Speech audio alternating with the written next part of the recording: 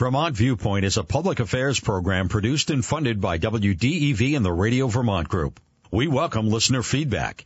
Email your comments to vtviewpoint@radiovermont.com. From WDEV in Waterbury, welcome to Vermont Viewpoint. I'm Kevin Ellis. Thanks for joining us. It's Wednesday, October 3rd, and there's a lot going on that we need to discuss and decipher. Today, it's the Speaker of the House in Washington, D.C., artificial intelligence, beta technologies. That's right, artificial intelligence. I've avoided this topic as way over my pay grade for months, but it's now unavoidable. Everyone's talking about it. Technology companies have embraced it. In fact, AI is already a major part of our lives in ways we don't even know. So we'll have someone who might just be the smartest tech person in Vermont to explain it all to us. And we're leaving the 10 a.m. hour open as much as I can for your calls and emails about what just happened in Congress with Speaker Kevin McCarthy. I could have a long list of guests on to discuss it. We may have a couple of call-ins. But I wanted to leave that sort of slot open so that we could open the phones, take calls, and talk about the state of Congress, the state of the federal government, and what just happened for, I think it's the first time in history, but I haven't done the deep reading. I think it's happened twice in history before, but this one seems to be different. This was at the hands of his own party, I think it's the key distinction. But so we're going to leave the 10 a.m. hour open. We will take your calls at 244-1777, your emails at vtviewpoint@radiovermont.com. And at 10:40, we're going to check in with our old friend Sarah DeFelice at Bailey Road, the clothing and home goods store in Montpelier, who reopened this past weekend with a big party. So that block in Montpelier is completely opened post-flood, and Sarah knows how to have a party, and there's lots of great pictures online, and so we'll get to that. But first, let's take a break. Let's take our first break, and then we're going to come back with our discussion of artificial intelligence, LLM, and everything else that is coming our way fast and furious down the pike. We'll be right back. It's Vermont Viewpoint. I'm Kevin Ellis on WDEV. We're back. And as I promised at the outset, it's time to take on artificial intelligence. It is here. It's having an impact on our lives, especially our work, and we need to explore it and understand it. Who better to help us out than the guy from Stowe who sent me his bio last night using ChatGPT, and not to mention his bio. In addition to his bio, he asked ChatGPT to send me his bio in rhyme, which it did. Maybe we'll get a chance to read it on the air. This young man has been the chief recovery officer for the state of Vermont, chief technology officer. He has worked at the highest levels at AT&T, Microsoft, and elsewhere. He's an inventor, a novelist, and he's got a lot of views on AI. His name is Tom Evslin, and he joins us now. Welcome to the show. Thank you, Kevin. Thanks for having me. Well, you're kind to join us. You might be better placed to tell us where we should start, but why don't we start at the beginning? And because sure. you have a great newsletter called Fractals of Change, which I follow and I recommend to everyone, that has been talking a lot about AI. But why don't we, before we get to the is it bad, is it good, and you know, what we try to do is get beneath the headlines here. So let's start with, what is it? What's artificial intelligence, Tom? Okay. Artificial intelligence, roughly, means using computers to solve the kinds of problems that we thought or that previously only humans could solve. We're used to computers solving very straightforward problems, adding up a whole bunch of numbers, sending out a whole bunch of bills, very straightforward, sort of linear thinking stuff. Artificial intelligence means using a computer in a way where the answers are not so straightforward in a way where we thought before it took human intelligence.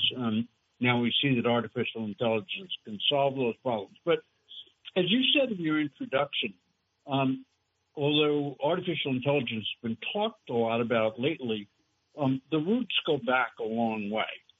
And most of us are familiar with the antecedents of artificial intelligence.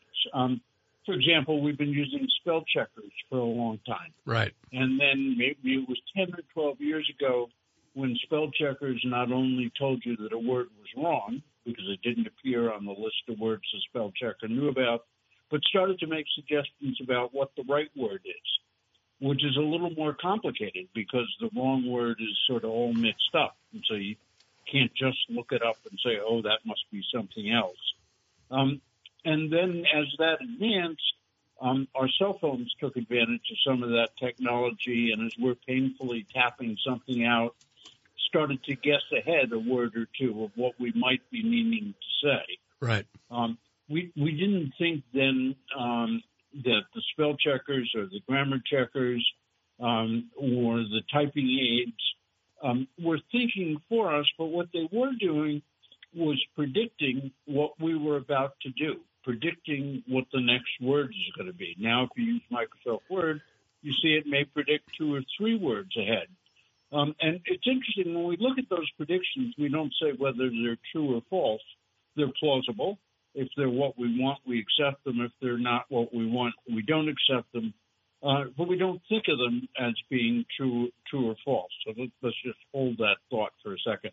At the same time, there was a lot of work going on in pattern recognition and imaging. And again, for at least a decade, we've been using computers to scan X-rays, to look for anomalies, to look for cancers. And again, that's a sort of fuzzy logic, because you can't say to a computer, this is what a cancer looks like, and the next cancer is going to look the same pixel by pixel. It's going to be different, but it's going to share certain patterns. So people were getting better and better at programming computers to recognize patterns. The third trend that was good, so there's this pattern recognition going on. There's word prediction, sort of fuzzy logic of what word was really meant. And then we had the development, which has been going on for a long time, with more and more powerful computers. Ironically, in this case, accelerated by cryptocurrency, that a whole class of computers were built and paid for by people who wanted to mine cryptocurrency. They were looking for very, very powerful computers. A company named NVIDIA became dominant in that field and made some very powerful computers. They're called GPUs instead of CPUs, but they have great power. And then in the last couple of years, all those trends have come together. The ability to recognize and predict language, the ability to recognize patterns, and the powerful chips, so that all of that can be done at least at conversational speed. And then all those things were put together, and ChatGPT is the most popular instance of it. I think it's caught everybody's imagination because it seems to be able to speak. It seems to be able to understand questions we ask it in human languages, and it can be amusing, and it can also do what's politely called hallucinating. It can make stuff up. And important to remember that just like your spelling checker or your word predictor, there's no real concept in AI of true or false. There's only plausible. So when ChatGPT or another large language model, and I'll define that in a minute, gives you an answer, it's giving you what it thinks is the most likely or plausible answer. It doesn't really have a concept of true or false any more than the word predictor does in Word, and that's led to some confusion if you think of it in too much anthropomorphic terms. If you think of it as being a human being who's either lying or telling the truth, it's not. So what a large language model is a computer program that has all of these components, word recognition, pattern recognition, and has been trained, that is, has been exposed to huge amounts of content. And happily, there's huge amounts of content easily available on the Internet. So the content it's been changed on is the content on the Internet. If you notice, the biography it wrote of me looks suspiciously like what Wikipedia says about me. That's because part of what ChatGPT was trained on was Wikipedia. It doesn't even know how it knows what it knows. The result of its training is that a whole bunch of numbers called weights are generated, which help it, given one word, to decide what the most likely next word is. And that, I'm oversimplifying it, but what a large language model like ChatGPT does is start with a word and guess what the next word is and guess what the next word is. That's called the neural network. It's a little bit the way our brains work. When I'm talking to you, I don't know what my whole sentence is going to be. I start the sentence and the rest of the words, if I'm lucky, fall into place. The large language models work something like that. Given a word, they know what's the most likely next word. Given a phrase, they know what's the most likely next phrase. And they come out with plausible but not necessarily accurate answers to the questions that we ask. And so, Tom, let me pause there. Yeah, thank you. That's a great introduction, and I want to reemphasize to the audience, one of the reasons it's so great to have you on is because you're a technologist on the one hand, but also you've served in government, and so you can sort of help us make judgments about what's good about this and what may be dangerous about this and what the role of government is. But before we get to that, can you give us an example of how AI and ChatGPT are in our world right now? Sure. Although we don't see it, AI is being used very, very successfully in drug research. We probably would not have had the mRNA vaccines for COVID as quickly as we did if we didn't have artificial intelligence being used to sort out the data about how various chemicals and various molecules work in the body. You can argue that we proceeded too quickly or too slowly on those vaccines, but we didn't even have the ability to move that quickly without the help that artificial intelligence gave us. In this case, not large language models, but pattern recognition and the ability to discern patterns. It's my prediction, at least, that in the next couple of years, we're going to see some pretty extraordinary things in medicine. And artificial intelligence and perhaps the large language models themselves are going to have an enormous amount to do with that. Part of the reason they can be so effective, they don't reason like human beings are. In fact, they don't really reason at all. As I said, they just pick out what's plausible. But they can deal with a much larger amount of information at one time than a human can. So patterns in epidemiology that it might take decades for human researchers to see, or we might never notice, are much more noticeable to artificial intelligence models because they have sort of this wide vision, because they can process terabytes worth of information almost at the same time. And because they have this evolved ability to decipher meaning from human language, it means that all the papers that are published, most of which are published online, are all accessible. They're not, some of them contradict each other, but there's this huge mass of data that can be processed at one time. So I think the first things that we'll see that have seen and are seeing that are very helpful are in the medical field. But quickly, I think, and this is somewhat what I wrote about in my Digger article, I hope that we're going to see the advantages of artificial intelligence in education. We've always used tools to handle knowledge. When I first took physics, we had to learn to use the slide rule. Then there were some people who actually didn't want to allow calculators in classrooms because they were afraid that if people used calculators, they wouldn't learn to use slide rules. They sort of lost track of the fact that the slide rule was only a tool to do physics. It wasn't an end in itself.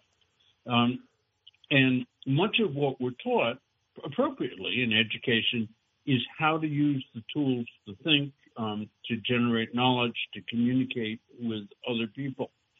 AI is a very, very powerful tool for seeking out knowledge. It's not infallible any more than Googling is infallible, any more than everything you read in a book or a magazine previously was infallible.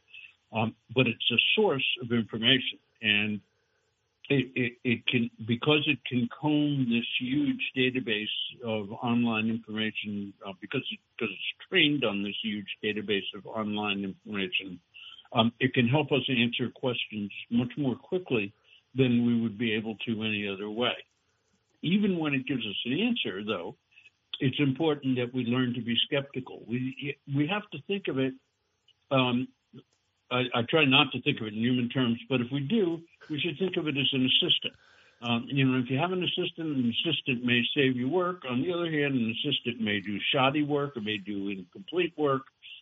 You have to check the work that your assistants do. There was a very embarrassing story about a lawyer who used ChatGPT to write a legal brief that was full of precedents, only the precedents turned out to be hallucinations.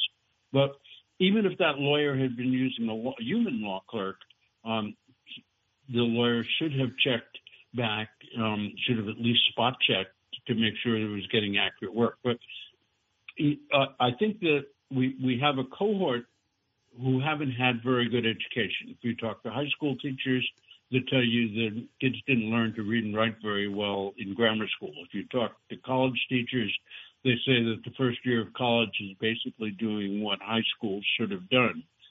What that means is a lot of those students aren't masters of reading and writing and gathering information the way they should be. They can catch up quickly, though, if they're taught to use large language models as their entree to artificial intelligence, to use the large language models to make up for the skills they weren't taught, to do their research, to help them write better papers.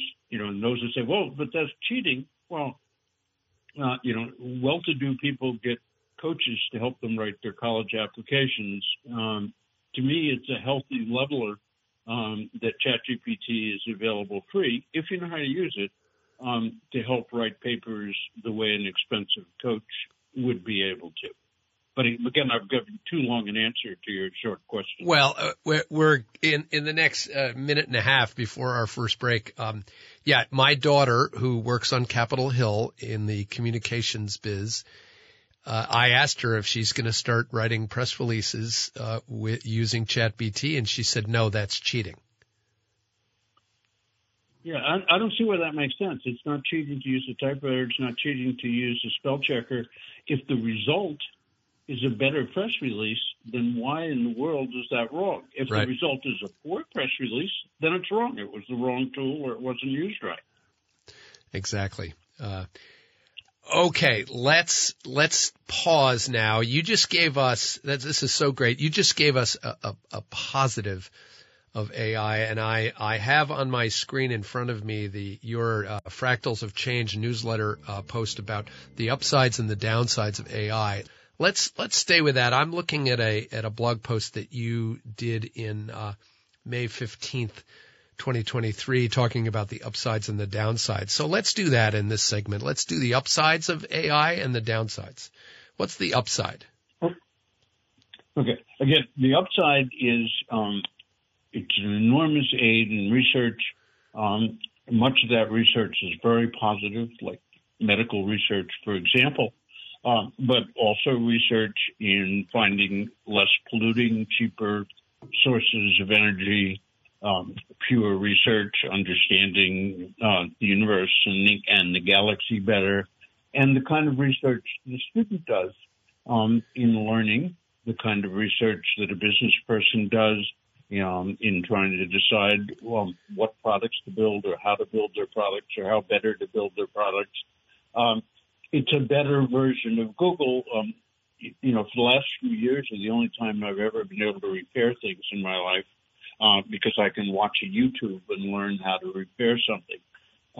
Lately, I've been asking ChatGPT how to do this task or that task, and I generally get pretty good answers, better answers than I was able to get before. So from the very important to the very mundane but important, it's a research tool. It gives us all access to knowledge, which would have been very hard for us to find otherwise, can make us all more capable by giving us access to information that we otherwise wouldn't have been able to find, and perhaps even information that wouldn't exist as information without the ability to synthesize across enormous areas of research. Right. In a sense, a supercharged Google and a progression from what we got with Google. You stole you stole my words. I was going to ask you. It seems like it's more than this, but in layman's terms, it's a supercharged Google and YouTube all in one. That's right.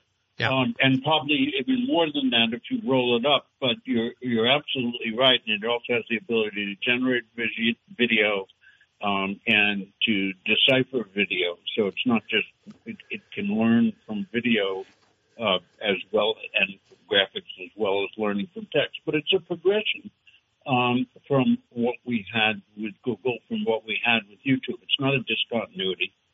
It's just that the tools have gotten better and better, and the computing power to deliver those tools has gotten cheaper and cheaper and more available. Okay, and now the downside. We don't have to go right to nuclear Armageddon. You're with the Russians. You write about it really well.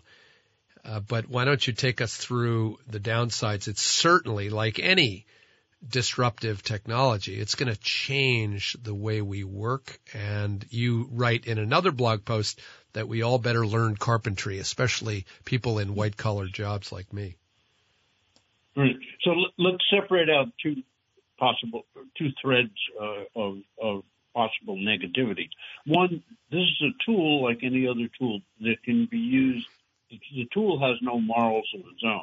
Right. People say that they've trained their ChatGPT models. That they put sort of a veneer of political correctness on some of them, but that's an illusion. There are, I'll tell you about that in a second. So the tool itself is essentially amoral, not immoral, and it can be used for good or bad purposes. An easy bad purpose, all of us get a lot of spam, a lot of email whose intent is to get us to somehow reveal a password. A lot of times we can spot the spam because it was written by somebody non-English speaking, the language is poor, but AI can write very good spam very quickly. It can use whatever personal information is known about you to make an email sound a lot like it's coming from somebody you're personally acquainted with. And so email could be used, AI is being used to spam us more effectively than we could be spammed otherwise. There's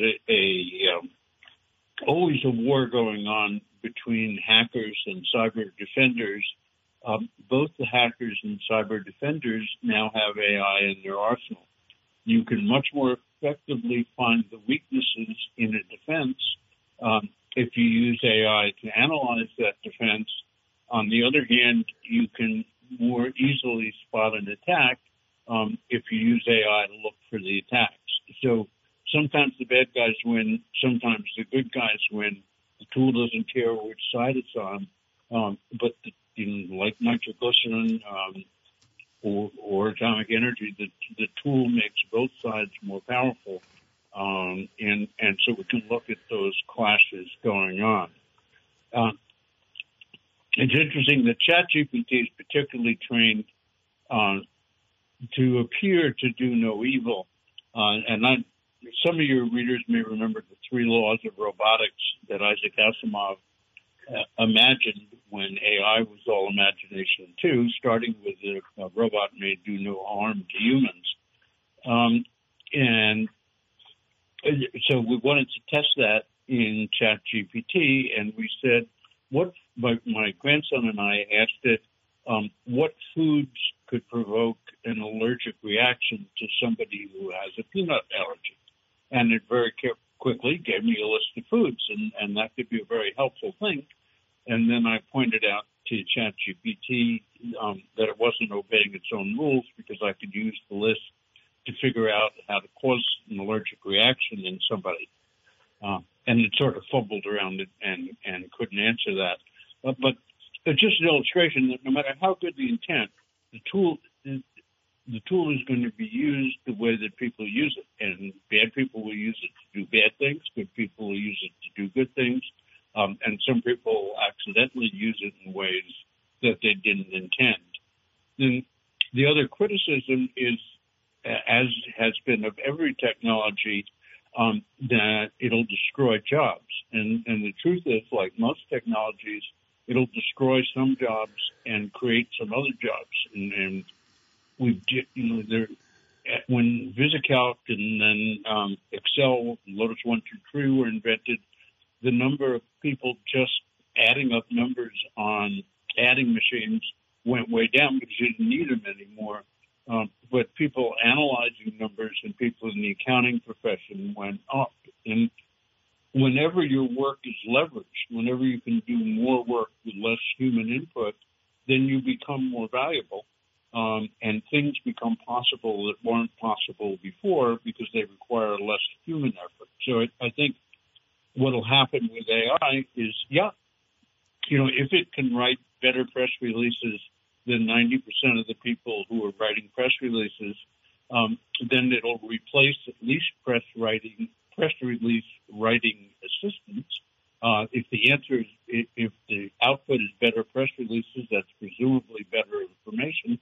But also the people who were sort of doing the grunt work of press releases or who were doing it but weren't terribly effective are freed up to do something else, but they have to learn to do that something else. Right. So, Tom, we have now done the pluses and the minuses of AI. I want to stay with the negative one more minute because sure. I'm trying to think of the deep fake / fake telephone call or email that comes into the Nuclear Communications Center at the White House, telling us, as Dr. Strangelove did, that the missiles are on their way and that we should launch our entire arsenal. I'm just trying to think of the worst possible scenario. Do you think about that kind of thing? I do. In that particular scenario, I'm not sure, but let's assume that AI somehow can create a more plausible fraudulent warning, perhaps by not so much calling the White House, but fooling the radars and satellites that we use for observation. Right. That's certainly a danger, and the only counterbalance, and so we absolutely have to be aware of that danger. And then you're asking me, you were working towards what's the role of government in this.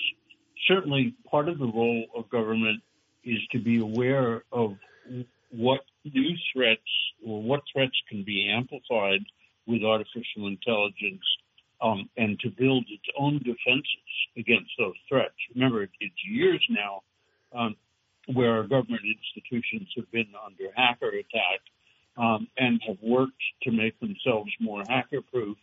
And it's probably about a draw. The defenses have gotten better. The hackers have gotten better. The hackers get through sometime.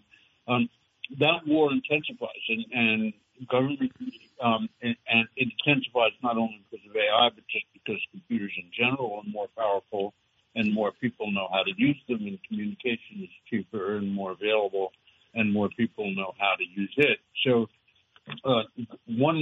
probably the primary role of government is to defend itself, and more broadly, to help disseminate defenses, to do policing.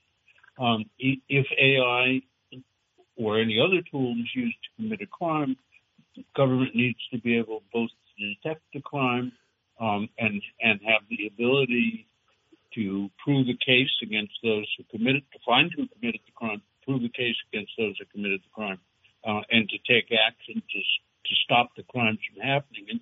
And that's non-trivial. With AI added to the arsenal of the bad guys, then we have to add to the arsenal of the good guys. We have to add to the arsenal of the armed services. We have to add to the arsenal of the police.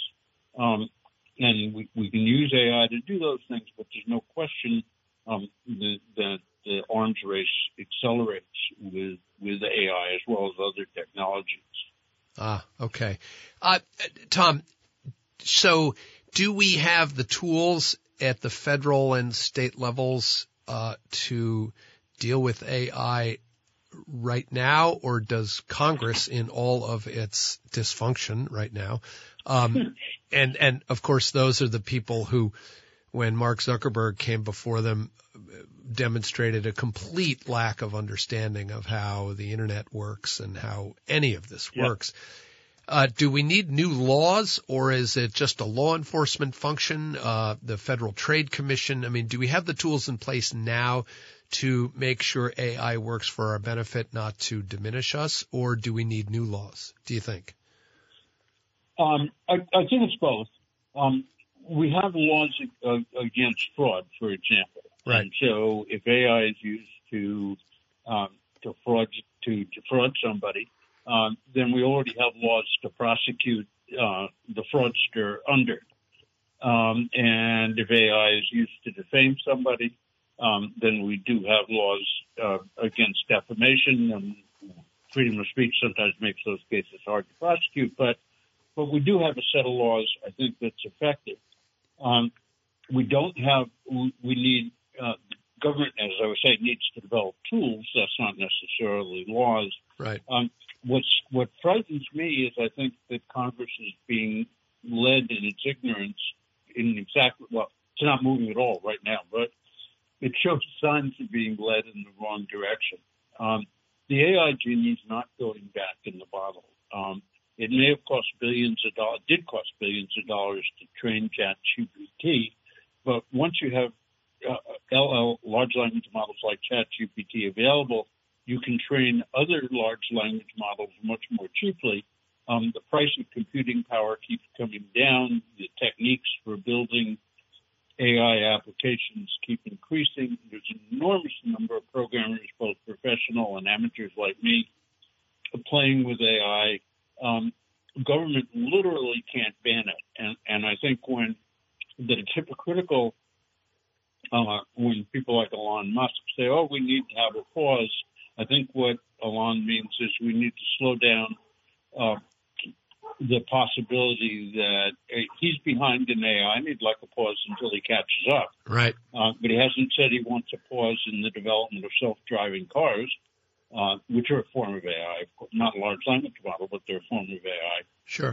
So I think Congress is being distracted by the possibility of banning something that it can't possibly ban, just physically can't possibly ban, and in the interest of creating regulations which are advantageous to large companies that have a lead in AI today, who are going to be threatened by millions of innovators who are themselves AI empowered. And I think not only would it be wrong for Congress to try to stop that, it would also be futile, would put us at a disadvantage around the world where AI research is certainly going on. And it's a distraction from what we really have to do, which is making sure that we take into account AI in our ability to find crime, to prosecute crime, and protect crime. But Congress the lack of understanding is, as you said, incredible. Yeah, and I count me as suspicious of Zuckerberg, Sam Altman at ChatGPT, and other companies going to Congress and saying, please regulate me. That's a trust but verify mode for me. I've read a deep article about Sam Altman the other day, and I don't know that we know how to regulate this industry. No, and I don't think we have the tools. I don't think we even know what we're talking about when we say regulate it. I think he knows what he's talking about. Yeah. Put up some regulatory obstacles to somebody catching up with them. Right. But I'd hate to see Congress fall for that. Yes, exactly. Okay. What are we missing here, Tom? What are in one of your blog posts, you have a section called the net. It seems to me that we're going to have huge disruption. Some of it's going to be good, some of it's going to be bad, and like anything, we're going to have to deal with it. Yeah, I think you summed it up exactly right. But I think that the best way to deal with it is from the optimistic point of view. Yes, some people have to think about how to be defensive, but the benefits are going to come from those who think of how we can use this for good, how we can disrupt the things that ought to be disrupted. We have enormous educational inequality in the country, which leads to all other kinds of inequality. I think that we can use AI to close some of that gap, and that's enormous. I think we've gone too far. I think the pendulum swung too far towards favoring the college-educated and white-collar jobs more than they were providing, I should say, because I'm college-educated, were providing value to society as a whole. And interestingly, when we all stayed home because the white-collar workers could stay home, it turned out it didn't make a whole lot of difference. And we all of a sudden found out, having nothing to do with AI and everything to do with the pandemic, who the real essential workers were.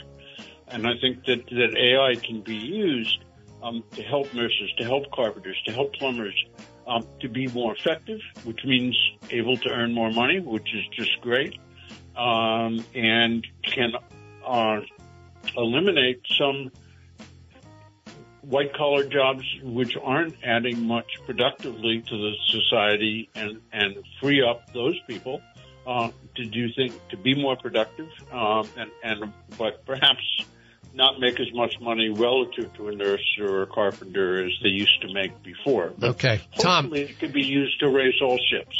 Tom Evslin, what a great seminar. We want to have you back as we continue to focus on this. I appreciate you coming on. Thank you. Thank you for having me, Kevin. It's been fun. Tom Evslin, he's your AI guy, and he's our AI guy. I'm Kevin Ellis. It's Vermont Viewpoint. We're going to come back after this and talk about Kevin McCarthy for half an hour.